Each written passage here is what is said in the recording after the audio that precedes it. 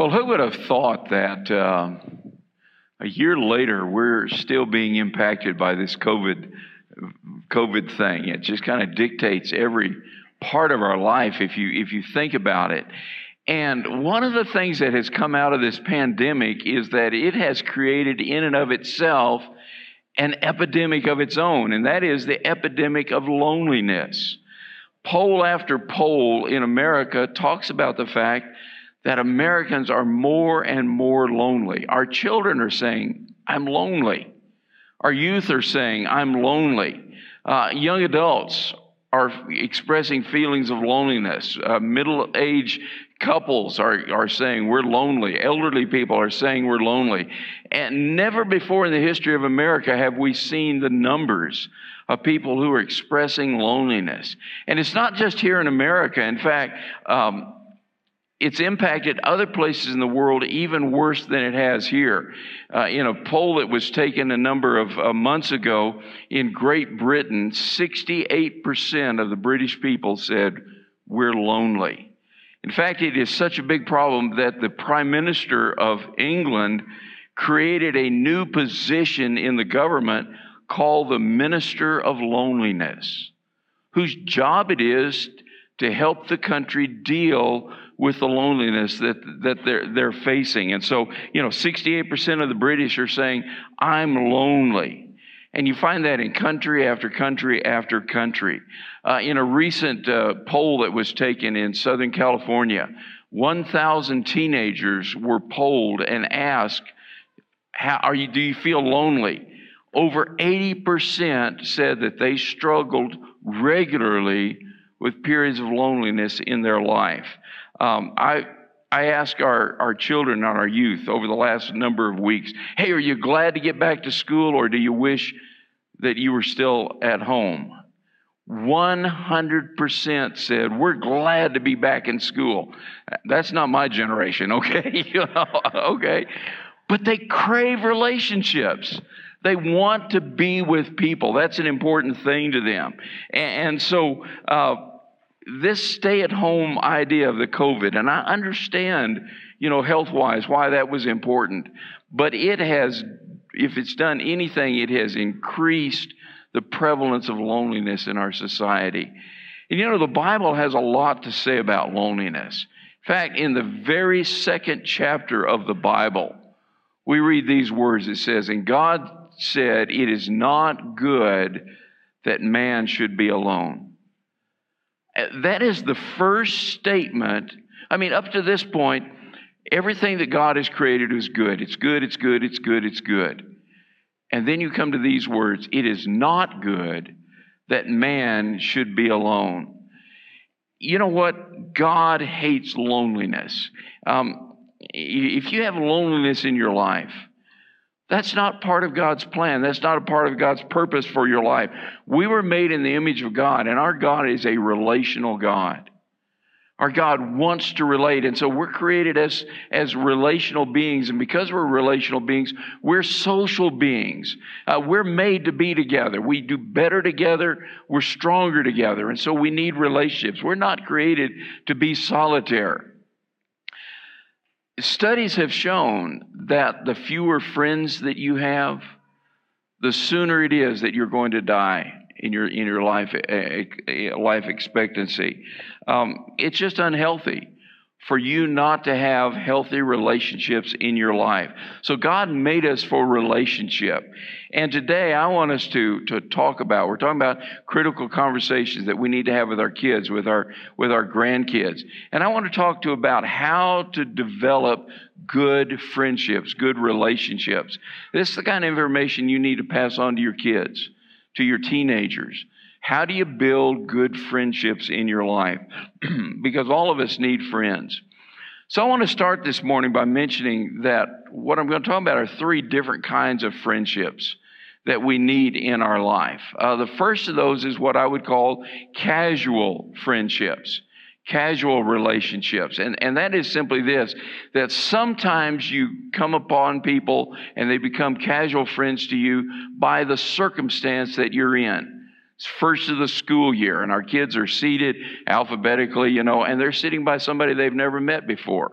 And over the period of the weeks of being in school, they develop a casual friendship. And so sometimes people become casual friends by circumstances. It's not a choice they make. It's just the circumstances they find themselves in. Maybe you're in the workplace and the people that you work with, you become friends with them on a casual basis because of the circumstance you're in. Maybe, you're in a soccer league with your kids and you develop a friendship with parents, and once soccer season is over, you don't see them again. Those are what we would call casual relationships.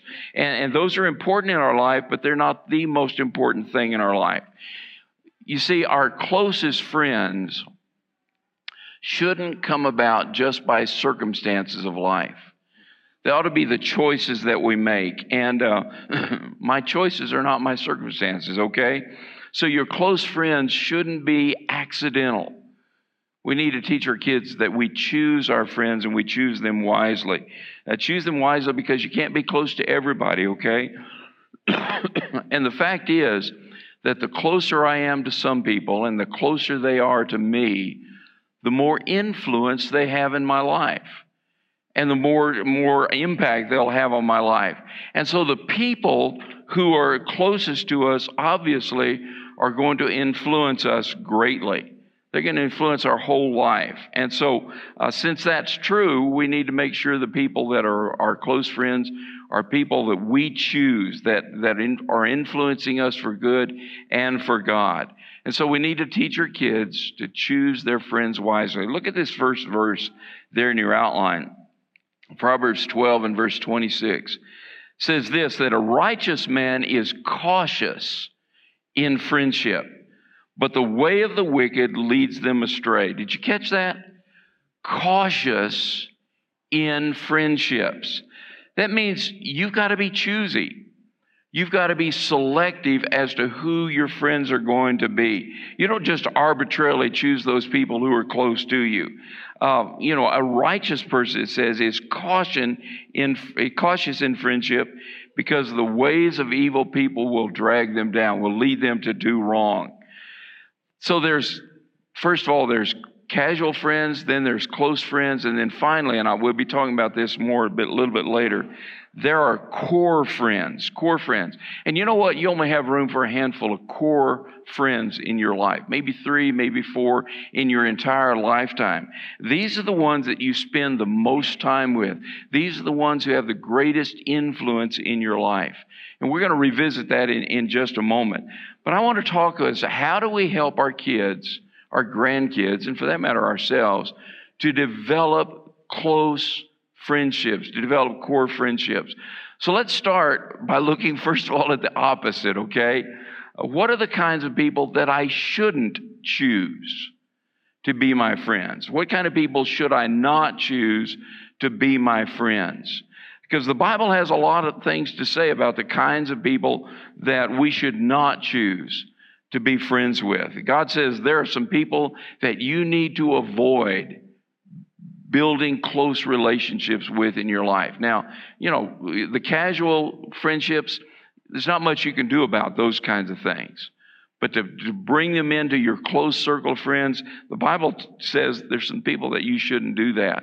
And we're going to look in the book of Proverbs. I'm going to just mention 6, but there's a whole host of other kinds of people that the book of Proverbs says, beware of. Don't be friends with this.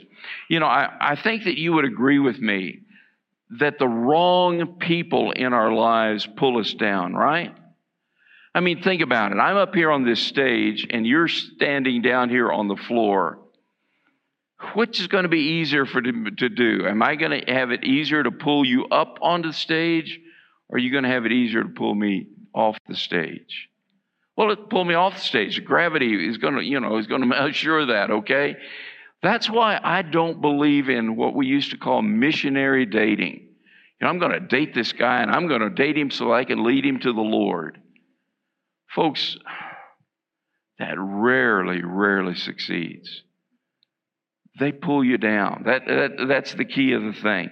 That's why, if you think about it, why we can't legislate Christian morality in our country. Because people are going to pull us down. Have you ever seen anybody that gets messed up with the wrong kinds of friends? Sure, all of us see that. I don't need to make this point to you that your friends can pull you down if you have the wrong kinds of friends. There's just some people that you shouldn't be friends with. Proverbs 18 verse 24 says this: there are friends who destroy each other. Have you ever seen a couple of friends just absolutely destroy each other? Yeah. We see that happening, see? And the fact of the matter is they're not real friends. If you really look at them, they're competing with one another. They're fighting with one another, nagging against one another all the time. They're detrimental to each other. They're pulling each other down. They're not real friends. So who should not be our close friends? Look what the book of Proverbs says. First of all, it says that people who like to argue, shouldn't be our close friends. And you say, really? Yeah, that's what the Bible says. People who like to argue shouldn't be your closest friends. If you notice, there are some people that just like conflict in their life. They like to fight. They like to argue. They like to be in the middle of it. They're energized by a good struggle, a good fight. They're always against somebody or something, you know.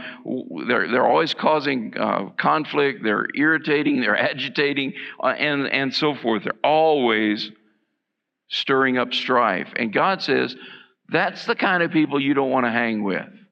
Don't hang with those kind of people. In fact, look at Proverbs 20, verse 3. Avoiding a fight is a mark of honor. Only fools insist on quarreling. Fools insist on quarreling. So we need to teach our kids that, and for that matter, we need to teach ourselves, okay? When somebody starts arguing, best thing you do is just walk away. Just walk away. It says the mark of honor is to avoid a fight. So the first kind of people that we shouldn't make our friends, people who argue. The second is people who gossip. Now, maybe that gets a little touchy. Some of you saying, whoop, they're just lost all my friends, you know, whatever. You know, God hates gossip. God hates gossip. The person who gossips really is a friend of the saboteur. And why do I say that? Because gossip is sabotaging relationships. Gossips are destructive, and the Bible judges gossip very, very harshly. Now, what is gossip? Let me give you a good definition. Gossip is sharing damaging information where you are neither part of the problem nor are you part of the solution. And the problem is, folks, for Christians, some of our finest gossip comes in the form of prayer requests. Isn't that horrible? You know, I'd like for us to pray for so-and-so because I heard that he's doing blah, blah, blah, blah, blah. Friends, don't use prayer as an excuse or as a cover for gossip. Just don't do it. Look at Proverbs 20, verse 19. A gossip goes around telling secrets. So don't hang around with chatterers. So we need to stay away from people who argue, and we need to not make as our friends those who gossip. A third group would be people who flatter others. People who flatter others. We need to stay away from them. Don't have them as our closest friend. People who flatter others. Now, what is flattery? Well, flattery is false praise. Flattery is insincere compliments. Flattery is that person who's kissing up to the boss at work, you know, and feeding his ego, and then behind his back is just ripping him and tearing him down. That's flattery. You know, they're laying it on, they're kissing up, but it's a hypocritical approach to their ego. And when we see people flattering, whether it's, you know, the girl or the guy on the school campus that's always kissing up to the popular kids so he can be a part of that crowd, or whether it's an adult who's doing it at work or maybe in a sales situation, the truth of the matter is the Bible says when somebody is flattering, you need to be running in the opposite direction. Stay away from flatterers. Proverbs 29 verse 5 says, to flatter friends is to lay a trap for their feet. Do you know that the Bible teaches that those who flatter actually hate you? If they're flattering you, in reality, they actually hate you. Flattery is a disguised hatred. And they're saying one thing to your face. Check this verse out. Psalm 62 and verse 4. He says, they delight in telling lies about me. They praise me to my face, but curse me in their hearts. Folks, that verse is a premise for a lot of reality TV. You know it? You know, they're up front, they're saying, man, you look so good. And then behind the scene, they're just ripping somebody. The Bible says, stay away from people who flatter you. A fourth thing we need not to have as, fourth type of people that we need not to have as our close friends is people who can't control their temper. People who can't control their temper. They shouldn't be our closest friend. And in fact, the Bible has a lot to say about what I would say rageaholics. People who just fly off the handle. And I'm really talking about two different kinds of people when it comes to anger. People who can't control their temper. There's the person who's mute and is the martyr. They're just going to, they're just going to be quiet and they're going to seethe about it. And then there's the manic who's kind of like Mount Vesuvius. He just blows up. The reality is that when it comes to anger, all of us are either turtles or skunks. See, when a turtle gets angry, what does he do? A turtle just pulls into himself and he just says, oh, poor me. Nobody likes me. Everybody hates me. I'm going to eat worms and die. And he holds a pity party and he invites 3 people, me, myself, and I. And that's all he does. Some people are like that when they get angry. Other people are like a skunk and they let everybody know and they stink up the whole place. The Bible says don't let people who can't control their anger be your best friend, be your closest friend, because they're hot-headed, they're short-fused, they're volatile, they're rash, they blow up quickly, they're easily upset. Again, in Proverbs chapter 22, beginning of verse 24, he says, don't befriend angry people or associate with hot-tempered people, or you will learn to be like them and endanger your soul. You see, anger, like a lot of other emotions, is contagious. Did you know that? You can become angry because you're around angry people. It's like loneliness. Loneliness can be contagious. Depression can be contagious. People you hang with, you have the tendency to become like them. That's why the writer of Proverbs says, don't befriend angry people, or you will learn to be like them and endanger your soul. There's a fifth group that we shouldn't allow our children, our grandchildren, ourselves to be close friends with, and that is people who steal or shoplift. And this is especially true for children, for our teenagers.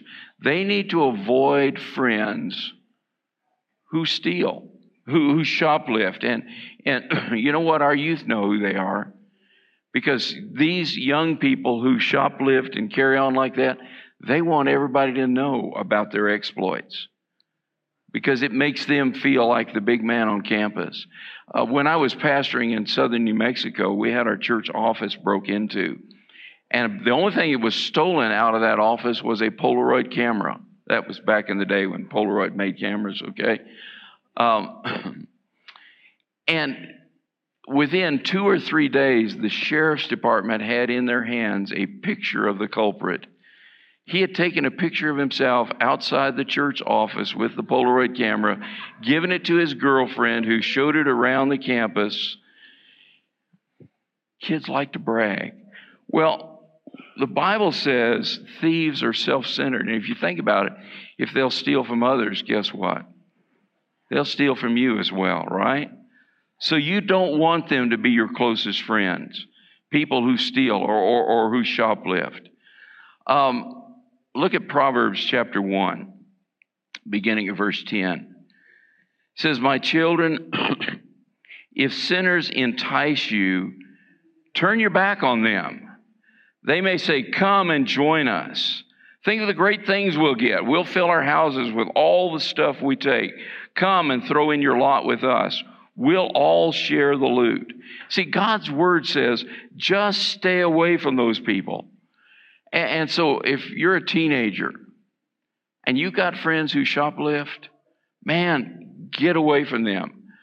Parents, you need to show your kids this verse, that it's danger to have friends that do that. And then finally, I wanted to mention that we need to stay away as close friends. We need to stay away from people who sin sexually. Now, this is a tough one, but I'm really talking here about believers. Talking about believers who sin sexually. Now, why not everybody else? Let me give you a principle, and this is such an important principle. I hope that you'll come to understand this. We must never expect an unbeliever to act like a believer until they become a believer. In other words, don't expect a non-Christian to act like a Christian until they become a Christian. That makes common sense. The truth of the matter is they don't have the power to change their life. In fact, the whole book of Romans talks about the fact that unless Jesus Christ is in our lives, we don't have the power to change. And so for us to expect them to have changed their life without Jesus Christ is kind of like putting the cart before the horse. They need Christ in their life, and then they can begin changing. But here's what the Bible does say about those who are sexually, who sin sexually. In 1 Corinthians chapter 5, Paul wrote this, and he's writing to a church that had all sorts of difficulties and problems. And he said this in 5:9. He says, "When I wrote to you before, I told you not to associate with people who indulge in sexual sin. But I wasn't talking about unbelievers who indulge in sexual sin or who are greedy or cheat people or worship idols. You would have to leave this world to avoid people like that. I meant that you are not to associate with anyone who claims to be a believer yet indulges in sexual sin, or is greedy, or worships idols, or is abusive, is a drunkard, or cheats people. Don't even eat with such people." Now, why? Because they're a bad witness, and they will pull you down. They're a bad representative of Jesus Christ. And so God's word here is pretty blunt. It says that if you're a Christian and you're hanging around with people who say they're Christians but who aren't acting as Christians, there's trouble ahead for you. You need to realize those are people you need to stay away from because they're pulling your witness down for the Lord Jesus Christ.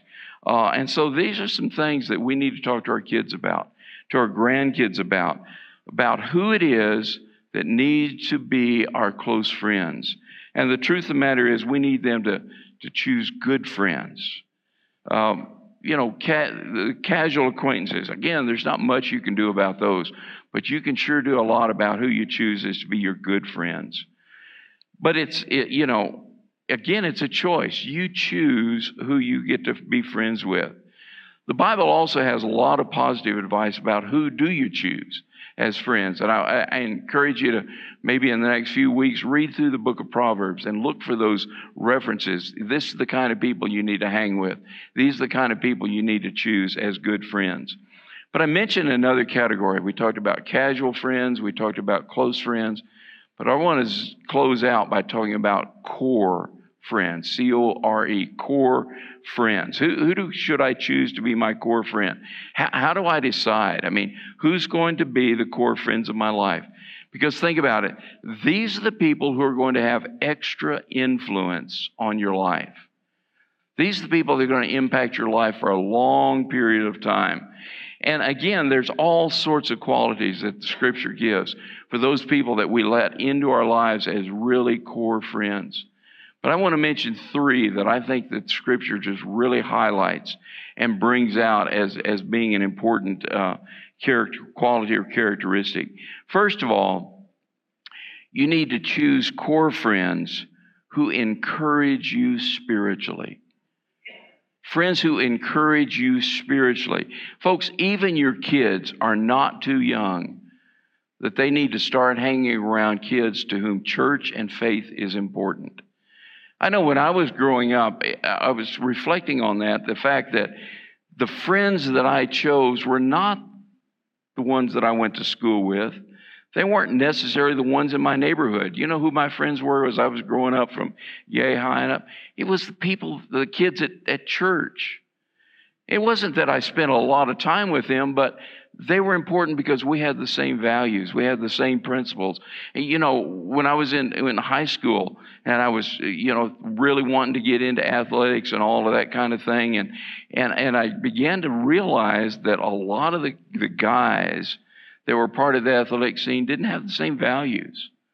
They didn't have the same principles as I did. And so my friends became those at my church, in my youth group at church. And they became the important ones in my life.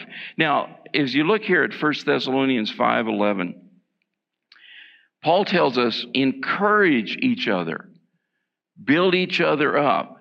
Now, this verse is talking about encouragement. It's not talking about compliment. There's a great difference between people who compliment you and people who encourage you. Compliments are nice, but they tend to be very, very shallow. You know, a compliment says, "Oh, Sam, man, your clothes look sharp today." And I say, "Thank you," you know. Or you say, "Hey, Sam, you're not as bald looking as you normally are," you know. "Hey, thank you. You're lying and flattering to my face, but, okay." That's a compliment. But an encouragement goes much deeper. It really goes deeper. It goes below the surface.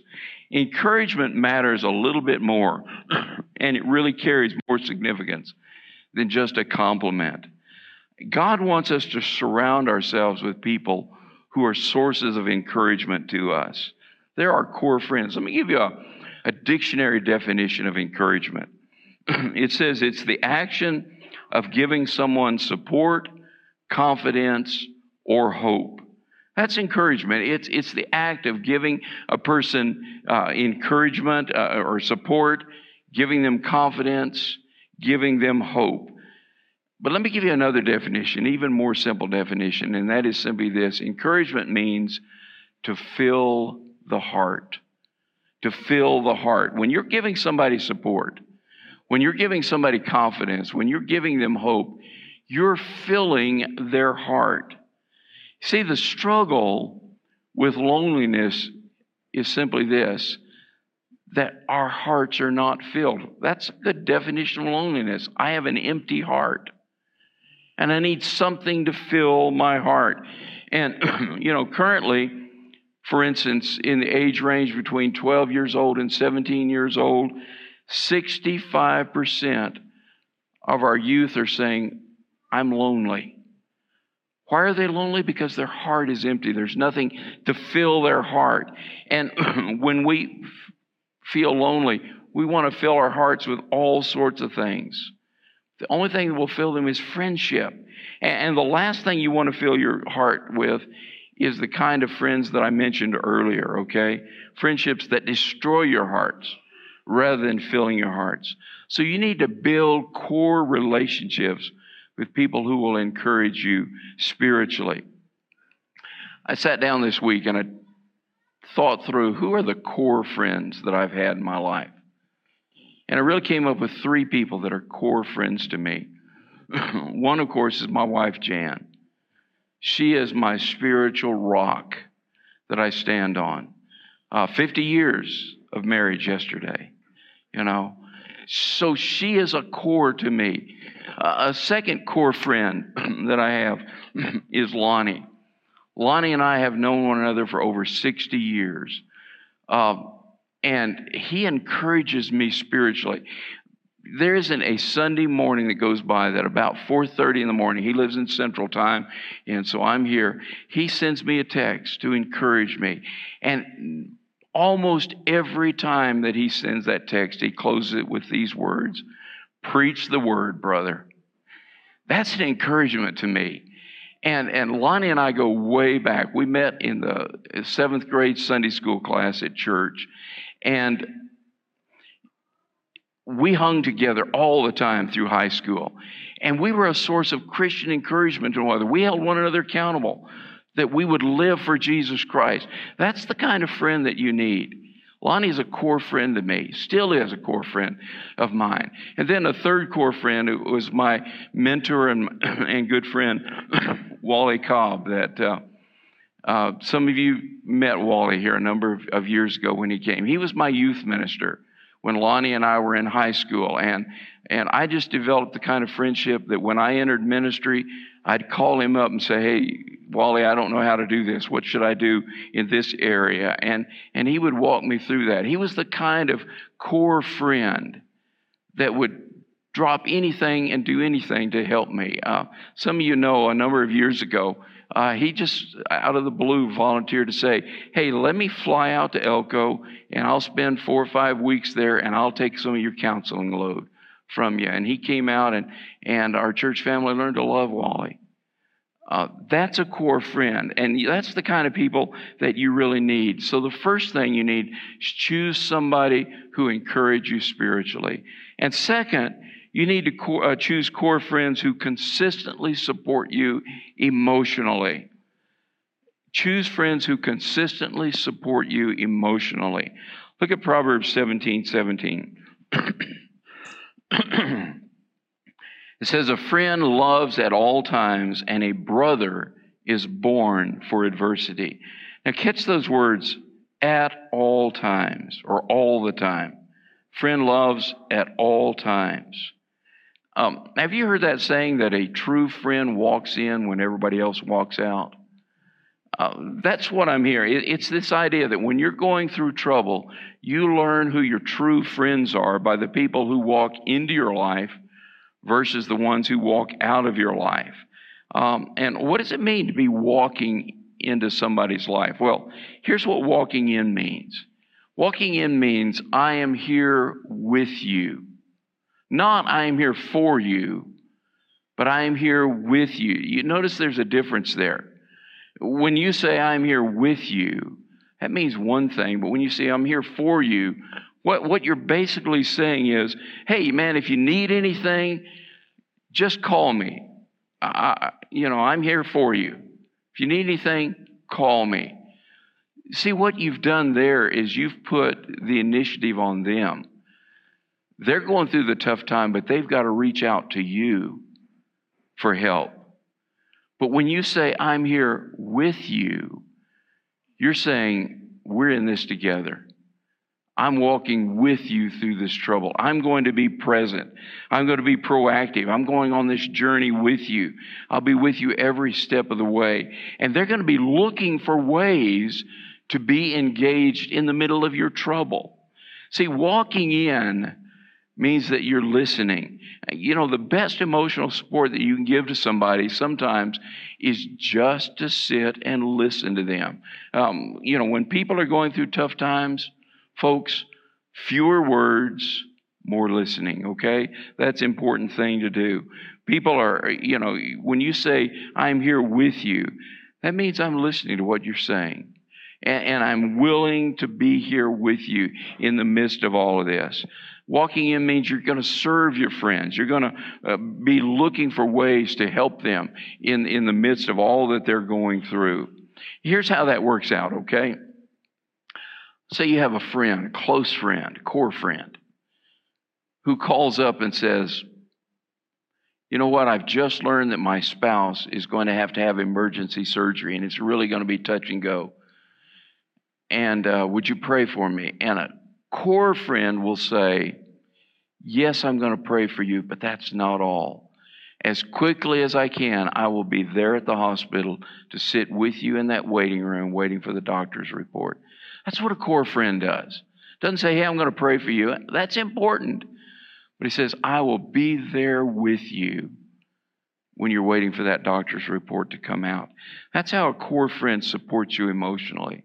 And then the third thing that I would mention, you need to choose core friends who challenge you to think. Core friends who challenge you to think. Now, to be honest, this is one of my favorites, okay? Because sometimes I don't want to be challenged to think. Sometimes I wish our conversations could just be about the weather or baseball and stuff like that. But when, I got a core friend that starts asking me, hey, what are you reading lately? What's God teaching you? Who is it that you're praying for will come to salvation? Sometimes I just want them to go away, all right? Just leave me alone. I don't want to have to think right now. Look at Proverbs 13:20. Walk with the wise and become wise. Associate with fools and get into trouble. Our problem is that we usually like to be with friends who are like us, that have the same interests, the same habits, who have the same beliefs and opinion. I like people like me, okay? And when somebody starts pushing a little bit and trying to stretch me and make me think, our tendency is to fight. I don't want that. We don't want to be challenged. Hey, if you're really my friend, just kind of agree with me and then just leave it at that. But the truth is, I need people in my life. You need people in your life who are willing, and not in an argumentative judgment kind of way, but who are willing to call you on your stuff. The scripture says iron sharpens iron. You need somebody every once in a while who will challenge you and say, hey, you need to go this direction. You need to be thinking about that. Because we're better parents, we're better spouses, we're better employees when people challenge us to think and to think differently, to think deeper, to grow spiritually. That's what I'm talking about. Somebody who would challenge you. Let's grow together. Let's move on from where you are and let's get deeper into the things of God. See, the easy thing in friendship is to surround yourself with like-minded people. Birds of a feather flock together and all that kind of thing. That's the easiest route to take. It's the road of least resistance. But if you want a rich, meaningful, life-giving, heart-filled relationship, I urge you to get a core friend or two that will really challenge you to grow and to beyond that. Now, let me give you an assignment for this week. This is something your parents, grandparents could do to your kids as well. Make a list of what you would call, these are my core friends. Maybe you look at your close friends and you pick out the 3 or 4 that really are core friends. And then ask yourself these questions. Does this person encourage me spiritually? Are they giving me spiritual encouragement? Do they support me emotionally? Does this person really support me emotionally? Do they challenge me to think? Look at this statement up here on the screen. Next one coming up. My best friends should bring out the best in me. Now think about that. That's something we need to teach to our kids. Something we need to teach to our grandkids. My best friend should bring out the best in me. That's a statement that ought to dictate how we choose our friendships. Because if they're not bringing out the best in you, if they're not bringing out the best in our kids, then they're really not our best friends, right? Somebody else needs to be our best friends. If they're not bringing out the best in us, then they're not the best. So write that down. Use that as kind of a thought to help you as you evaluate your friendships. Are they bringing out the best in me? So think about it. Where is the best place to learn the skills of friendships? Where can you learn the skills that you need in friendships to develop good friendships? Well, you knew I was going to get here eventually. Disciple groups. You need to be in a small group. That's where you learn the give and take of relationships. Every believer needs other believers around them. And we've got groups that meet throughout the week. We got groups that meet on Sunday morning. Come the fall, we're going to have a big emphasis on starting some new groups. So if you're not in a group, prayerfully consider getting in a group. That's where you're going to meet the kind of core friends that are going to challenge you and going to help you to grow and to support you emotionally. So as I close, let me again ask just a couple of questions. Are your friends helping you, or are they hindering your spiritual growth? That's an answer that your kids need to hear. They need to be able to answer that question as well. It doesn't matter how old they are. And then, for our teenagers, that person that you're dating, are they going to lead you to miss God's purpose for your life? What about the kids, the other friends that your kids hang with? Are they hanging with the wrong crowd? What's the influence that they're going to have over your children? These are days that those kind of questions become essential. Because we have entered into an era in the history of our nation where Christians are now the minority. Just this week, Gallup released a poll that said less than 50% of Americans identify as members of a church. You're part of a church family. You're now in the minority in America. It's going to be these kind of days that we're going to face in the future, where to be a believer in Jesus Christ you're going to be in a small minority. We need to make sure the people that we surround ourselves with push us up and not pull us down. Let me close with one last verse. John 15:15. Jesus said this, "I no longer call you slaves, because a master doesn't confide in his slaves. Now you are my friends, since I have told you everything the Father told me." One translation says, "I have called you my friends." You see, the fact of the matter is that Jesus Christ came and He died on the cross to accept us, that we could have a friendship, a relationship with Him. And so if you haven't said, "Jesus, you're my friend, you're my Savior, you're the one I'm depending upon," you could do that this morning. You could just say, "Jesus, come into my heart. Make me a new person. I want a relationship with you where you call me friend, and I can call you my friend as well." Let's pray. Father, I pray that you would help us to be a church that not just known as a friendly church, but really a church that is full of friends. That we're friends to everyone, that we love everyone, but most specifically that we're close to people of like-minded faith. Those that will strive to make us grow, to help us to be spiritually all that we're called to be, to bring out the very best in us. I pray that we would be best friends by bringing out the best in each other. May we choose good friends who constantly draw us closer to Jesus Christ. For it's in your name we pray. Amen.